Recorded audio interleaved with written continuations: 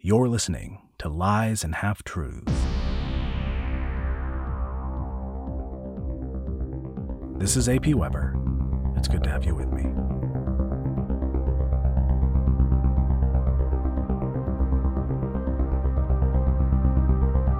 This episode is going to be different than what you're used to. Rest assured, brand new episodes from the world of Cascade Rock are in production and coming soon.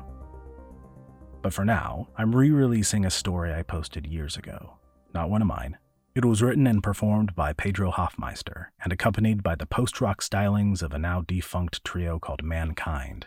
It's called The Great American Afterlife. Hoffmeister's latest novel just came out with a similar title, American Afterlife. It's about a teenage girl surviving in the civilizational rubble of a Pacific Northwest town post-catastrophic earthquake. There's a cult. It's going to be cool. But its premise is very different from that of the short story you're about to hear. At its core, this story is about the developmental stasis the narrator finds himself in after a devastating breakup. It's interesting.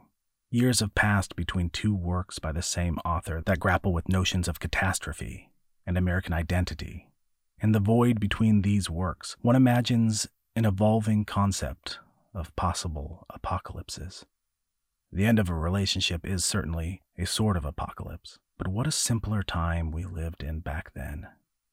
I can relate to that. Today, Hoffmeister is imagining far bleaker possibilities for his audience to grapple with. I, for one, am looking forward to the read. In the meantime, let's all enjoy a really beautiful piece of audio fiction from what now feels like a bygone age. It's The Great American Afterlife.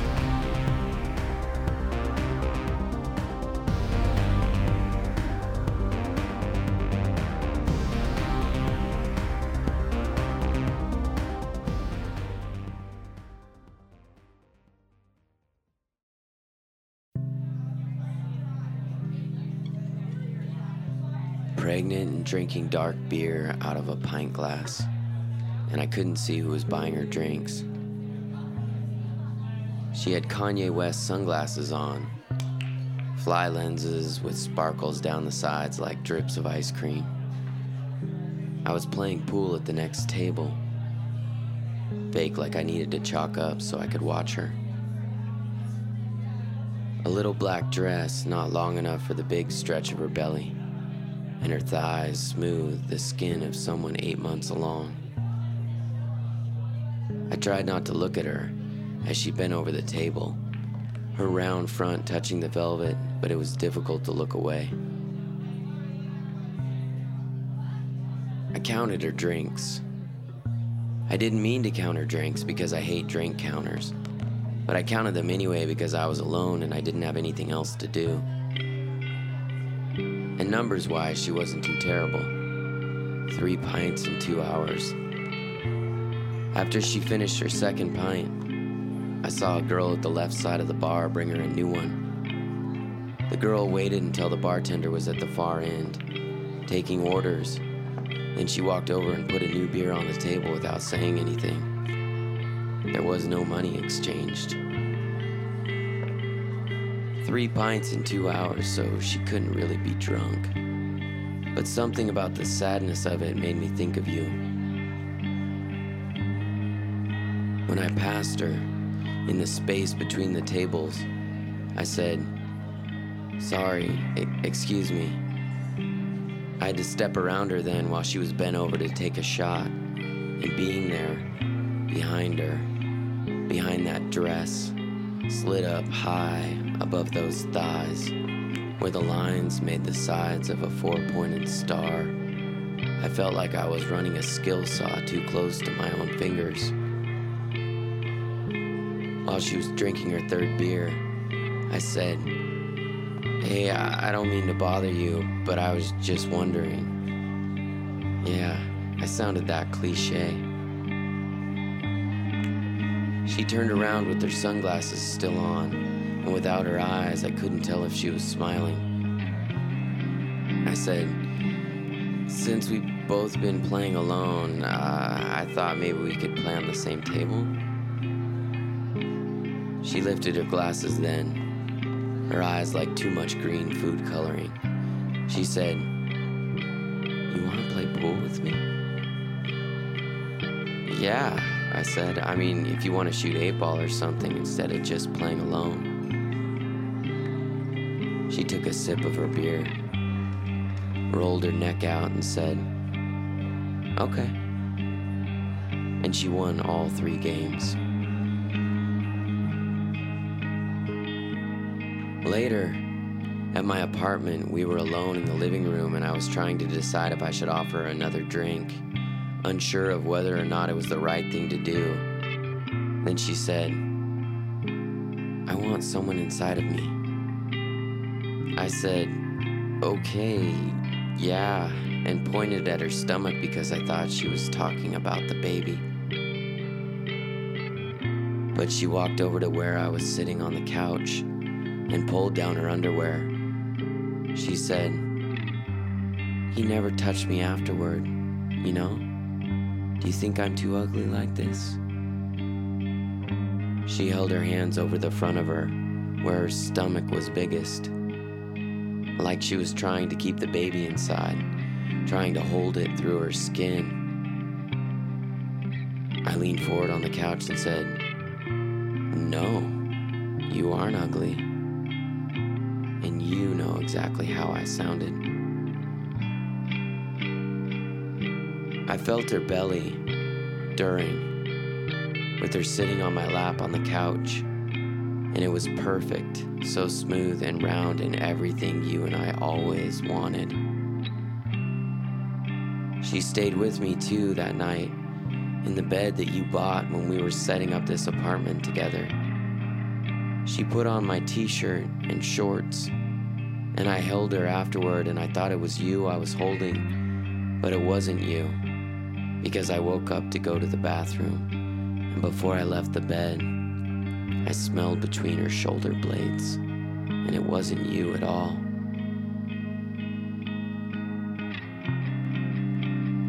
I know it's weird to tell you all of this, but it's true, and maybe it doesn't bother you. To be honest, I don't know what would bother you now. You're my best friend, I think, and I don't know anything about you anymore. Sometimes I dial your number and wait, look at the digits on my screen until my eyes get tired, and I start imagining that the numbers are spelling words in a language I've never learned. I look down at those numbers that are supposed to mean you but don't mean you anymore. Not at all. And I never hit send.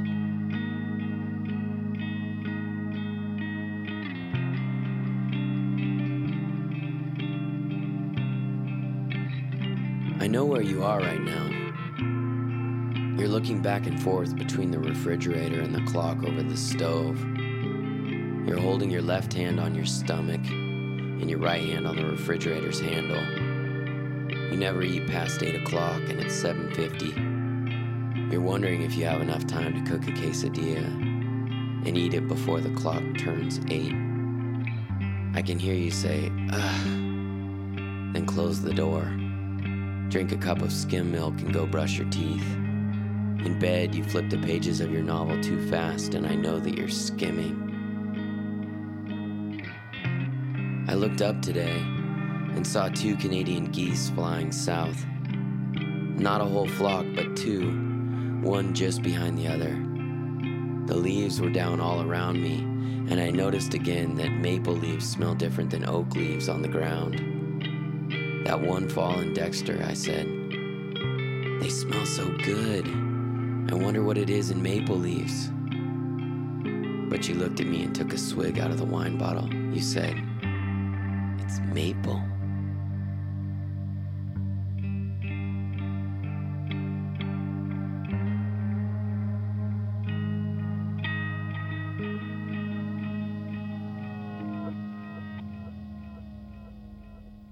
This apartment's walls are too white. I could paint them. Not a color though, but painting the way you do with sticks and Brillo pads and putty knives and dental floss. And maybe I'll do the layer thing and that other thing you showed me with sandpaper or wax and wood glue, I don't know. I went to a modern art show the other day and everything looked like you but different. One artist's work was only in the color pink, just pink, and I heard myself say your line, monochromatic, because I'm an artist dramatic. I said it too loud though, and the guy next to me said, this is actually post-pop deconstruction. He was wearing horn-rimmed glasses and a t-shirt that said, I don't eat anything that casts a shadow. I laughed and he said, what are you laughing at? He must have been the artist. I said, nothing, I've just been here before. It was like your MFA group shows when you were at Oregon. There were all those empty Henry's bottles, brown and green, on the table in the middle, and the collection got wider as the night went on. At 11 o'clock, a guy with a scarf and a black beret started running his fingers across the tops of all the bottles. Turning to face the group, he said, beer bottle installation, people? And everyone laughed. But not me. I didn't have a turtleneck on.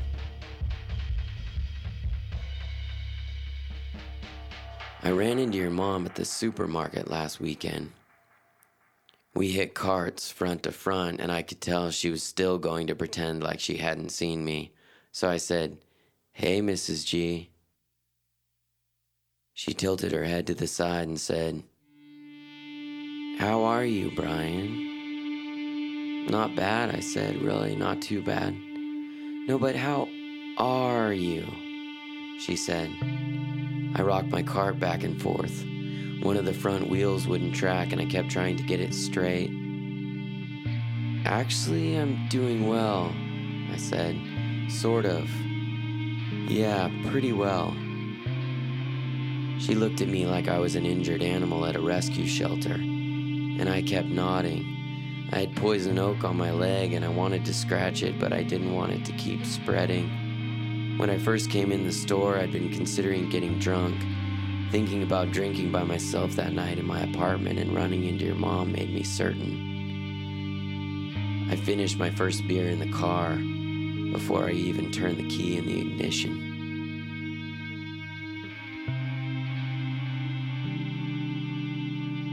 That initial time in the doctor's office was weird.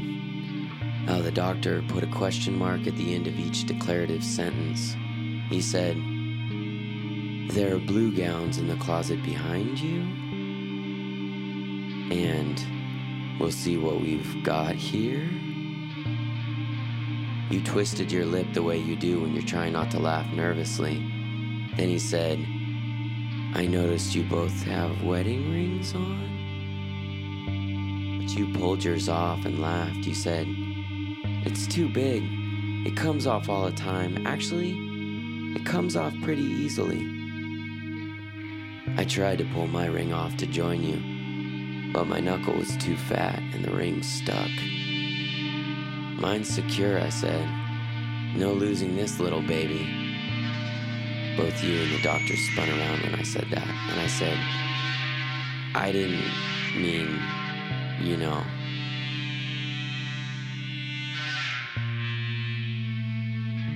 Last week, I didn't get that job. The investments one. Everyone said I'd get it, but I didn't.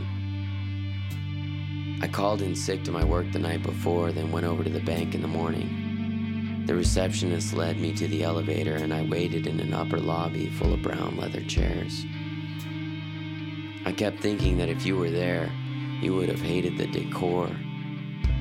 They tried to match the brown chairs with the maroon walls and the orange planter boxes. They were going for avant-garde, but everything looked garish, like a drunken clown was their decorator. I waited 20 minutes trying to decide if Cigar Aficionado was more interesting to read than People magazine. I couldn't decide, so I didn't read either one. When I was shown into the executive's office for the interview, I was surprised that she was younger than me. She was wearing a wool dress suit and a silver Tag Heuer watch. She shook my hand like she was trying to crush it. I wasn't prepared for that, or for anything. She said, welcome, have a seat, and she pointed. Something was bothering me from the start, but I didn't know what it was. She said, "How's your morning going?" I said, "It's going well, thank you." She said, "Would you like a cup of coffee or tea?" I said, "No, thank you." I looked at her across the desk. She had thick brown hair still wet from her morning shower. And that was it. The thing that was bothering me. Her conditioner was your conditioner, the same brand, Pantene Pro V, and I could smell it in the office like it was stuck against my face. I kept trying to block out that smell, but I was smelling you the whole time, thinking about you, and I wished I was in bed with you right then, spooning with your damp hair against my face. And that was all I could think about. I kept saying, "Sorry, could you repeat the last question?" And her pauses got longer and longer, like her questions were all followed by ellipses.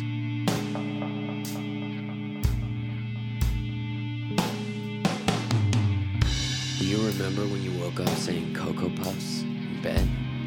My favorite cereal? That was weird.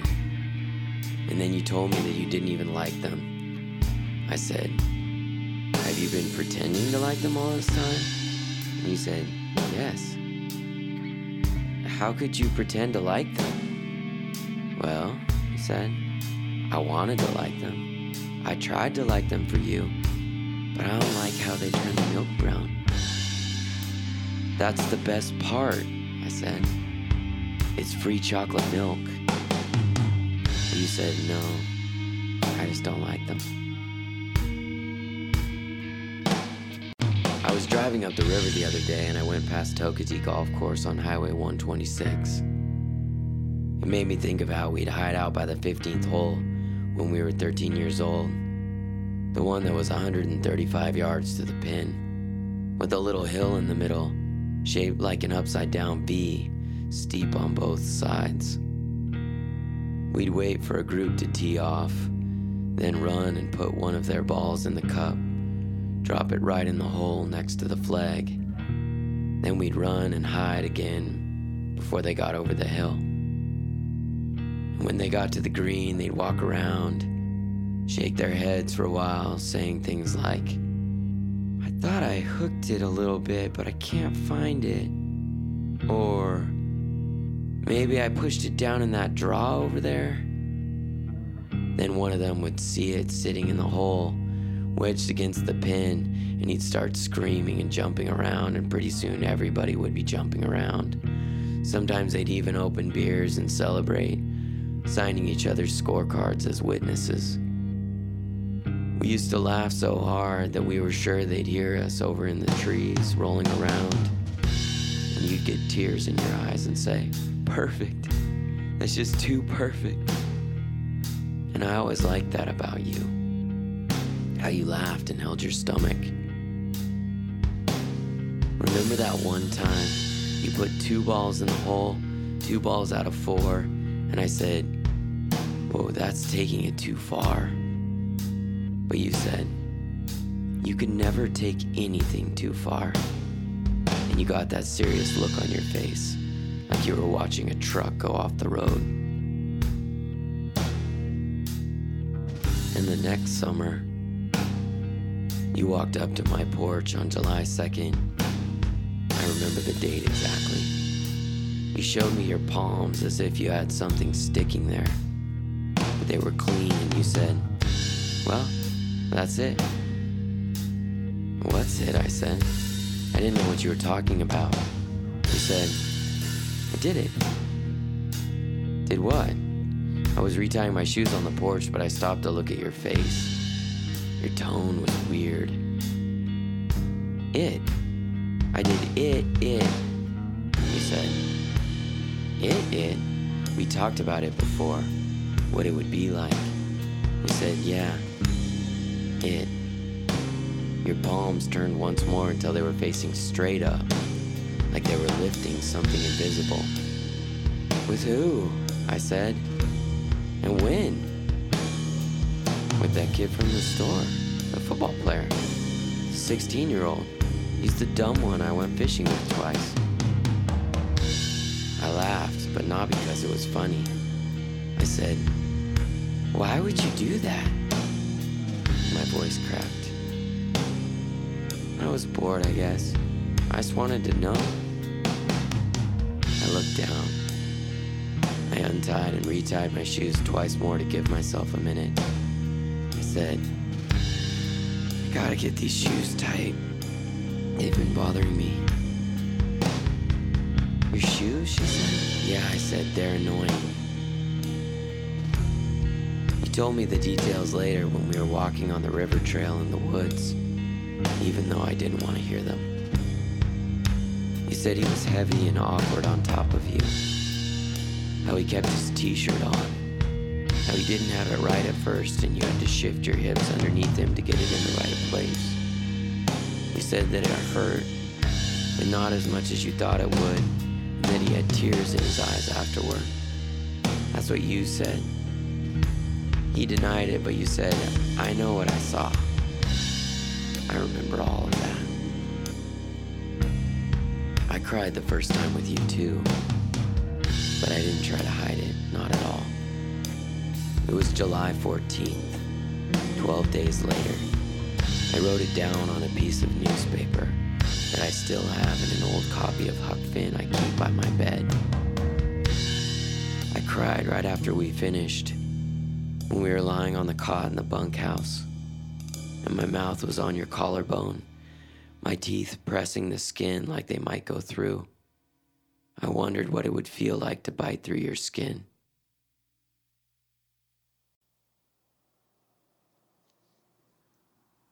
Everything was like that. Like that morning you hit the mama cat with our car last year. The sunrise was orange on the clouds and you said, I'm gonna go get coffees for us, watch the kittens, okay? Okay, I said. The kittens were 13 days old. I heard the car start, then I heard you scream. You had her in your arms when you came in, her head turned the wrong way. The black fur at her neck twisted into little spikes. You said, I didn't know she was behind the car. The vet gave us little bottles, and we stayed up with the kittens for the next week, feeding them every 2 hours, but it didn't matter. One by one, I took them out to the trash can until there weren't any left in the laundry room box. And you said, this is why. I know it. No, I said, this has nothing to do with it. This is just an unlucky thing.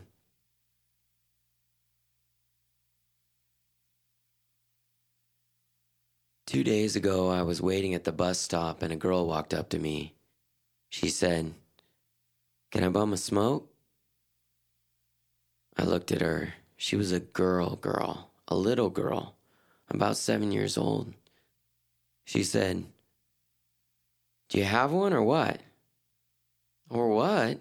I said, are you really asking me for a cigarette? She looked at me like I was a map she couldn't read. I said, is it for your mom? No, she said. Then I said, I don't think so. She shrugged and said, suit yourself. I saw her later as she was smoking outside of a bar down the block. She leaned back with one leg up, like she was a little girl in a foreign film. And you know how much I hate foreign films.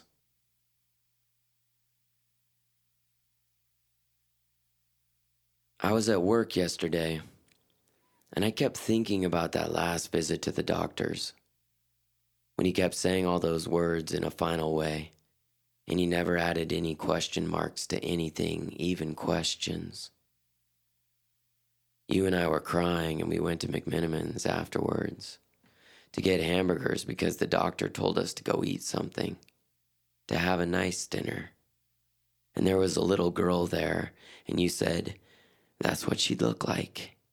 And I said, I'm so sorry, I really am.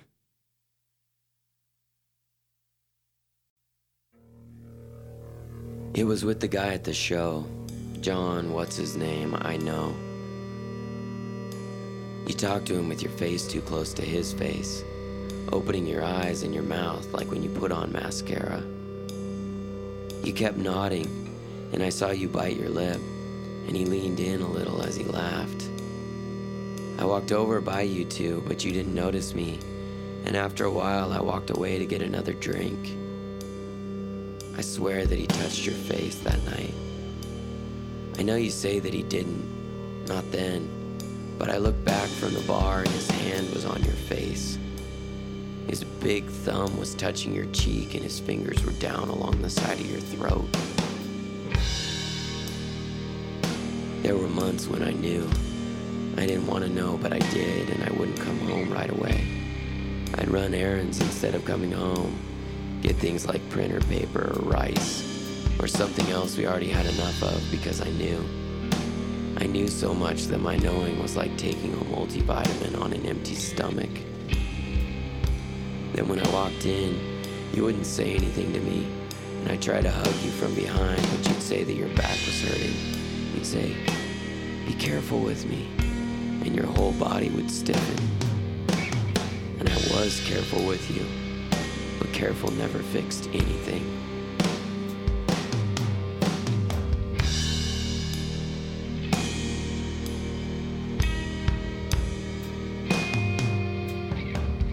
She came back tonight, the pregnant girl from the bar.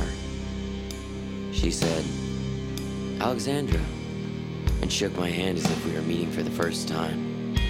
"But you can call me Alex." I hadn't seen her in 2 weeks, and I didn't know if she'd had the baby. Then she showed up and was still pregnant.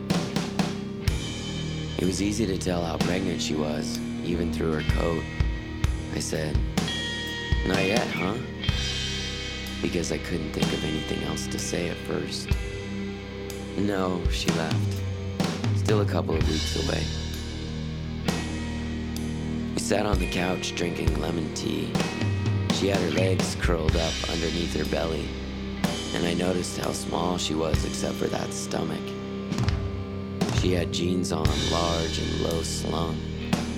The open fly connected by 2 blue rubber bands that she'd run through the eye hole and around the button. She smeared on chapstick with her lips in a kiss shape and said, "You want some?" and held it out to me. I kissed her, felt her belly again under her shirt, that skin, and I've never felt anything so smooth in my entire life. She stayed the night again. I spooned into her, and she felt better than the first time, more natural, and my hand was there. And she cried for a while, then said, "Thank you." I said, "For what?" She whispered thank you again right before she fell asleep. I got up early this morning and made coffee for myself and decaf tea for Alex. And she stayed until I had to go to work at 9. When I kissed her goodbye, I said, "Can I pick you up for dinner?" She put on her coat and said, "Yes." She wrote down her address. As she backed out of the parking space, only her head was showing, and I couldn't tell that she was pregnant from that angle. With her big eyes, she reminded me of one of those Kewpie dolls. After she left, I decided to call in sick to work. I told them that I had food poisoning. I went into the bathroom, looked for something of yours that might have gotten mixed in with my toiletries. Scented vitamin E oil, coconut lotion or conditioner, but I didn't find anything. Then I went and smelled through all of my t-shirts, the ones that hadn't been washed yet, the ones you might have worn to sleep. I was standing in my bedroom, holding up one t-shirt after another, inhaling, closing my eyes, but you were nowhere, and I stuffed them back into the plastic garbage bags on the floor. I'm in my chair in the still white living room, waiting for evening, wearing boxers, hands on the armrests and bare feet on the carpet. I might read a book, and I might make some coffee. Or I might read a book after I make some coffee. I don't know. You'll be getting home soon, but not here.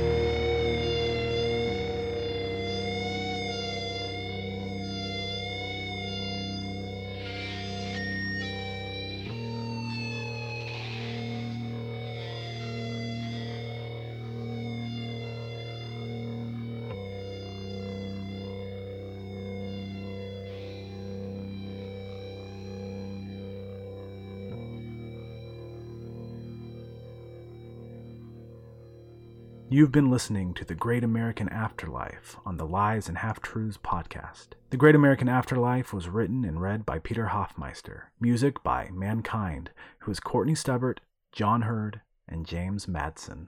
For more on these artists, see the iTunes show notes. Meg Weber produced this episode, along with myself, your host, AP Weber. Thanks for listening.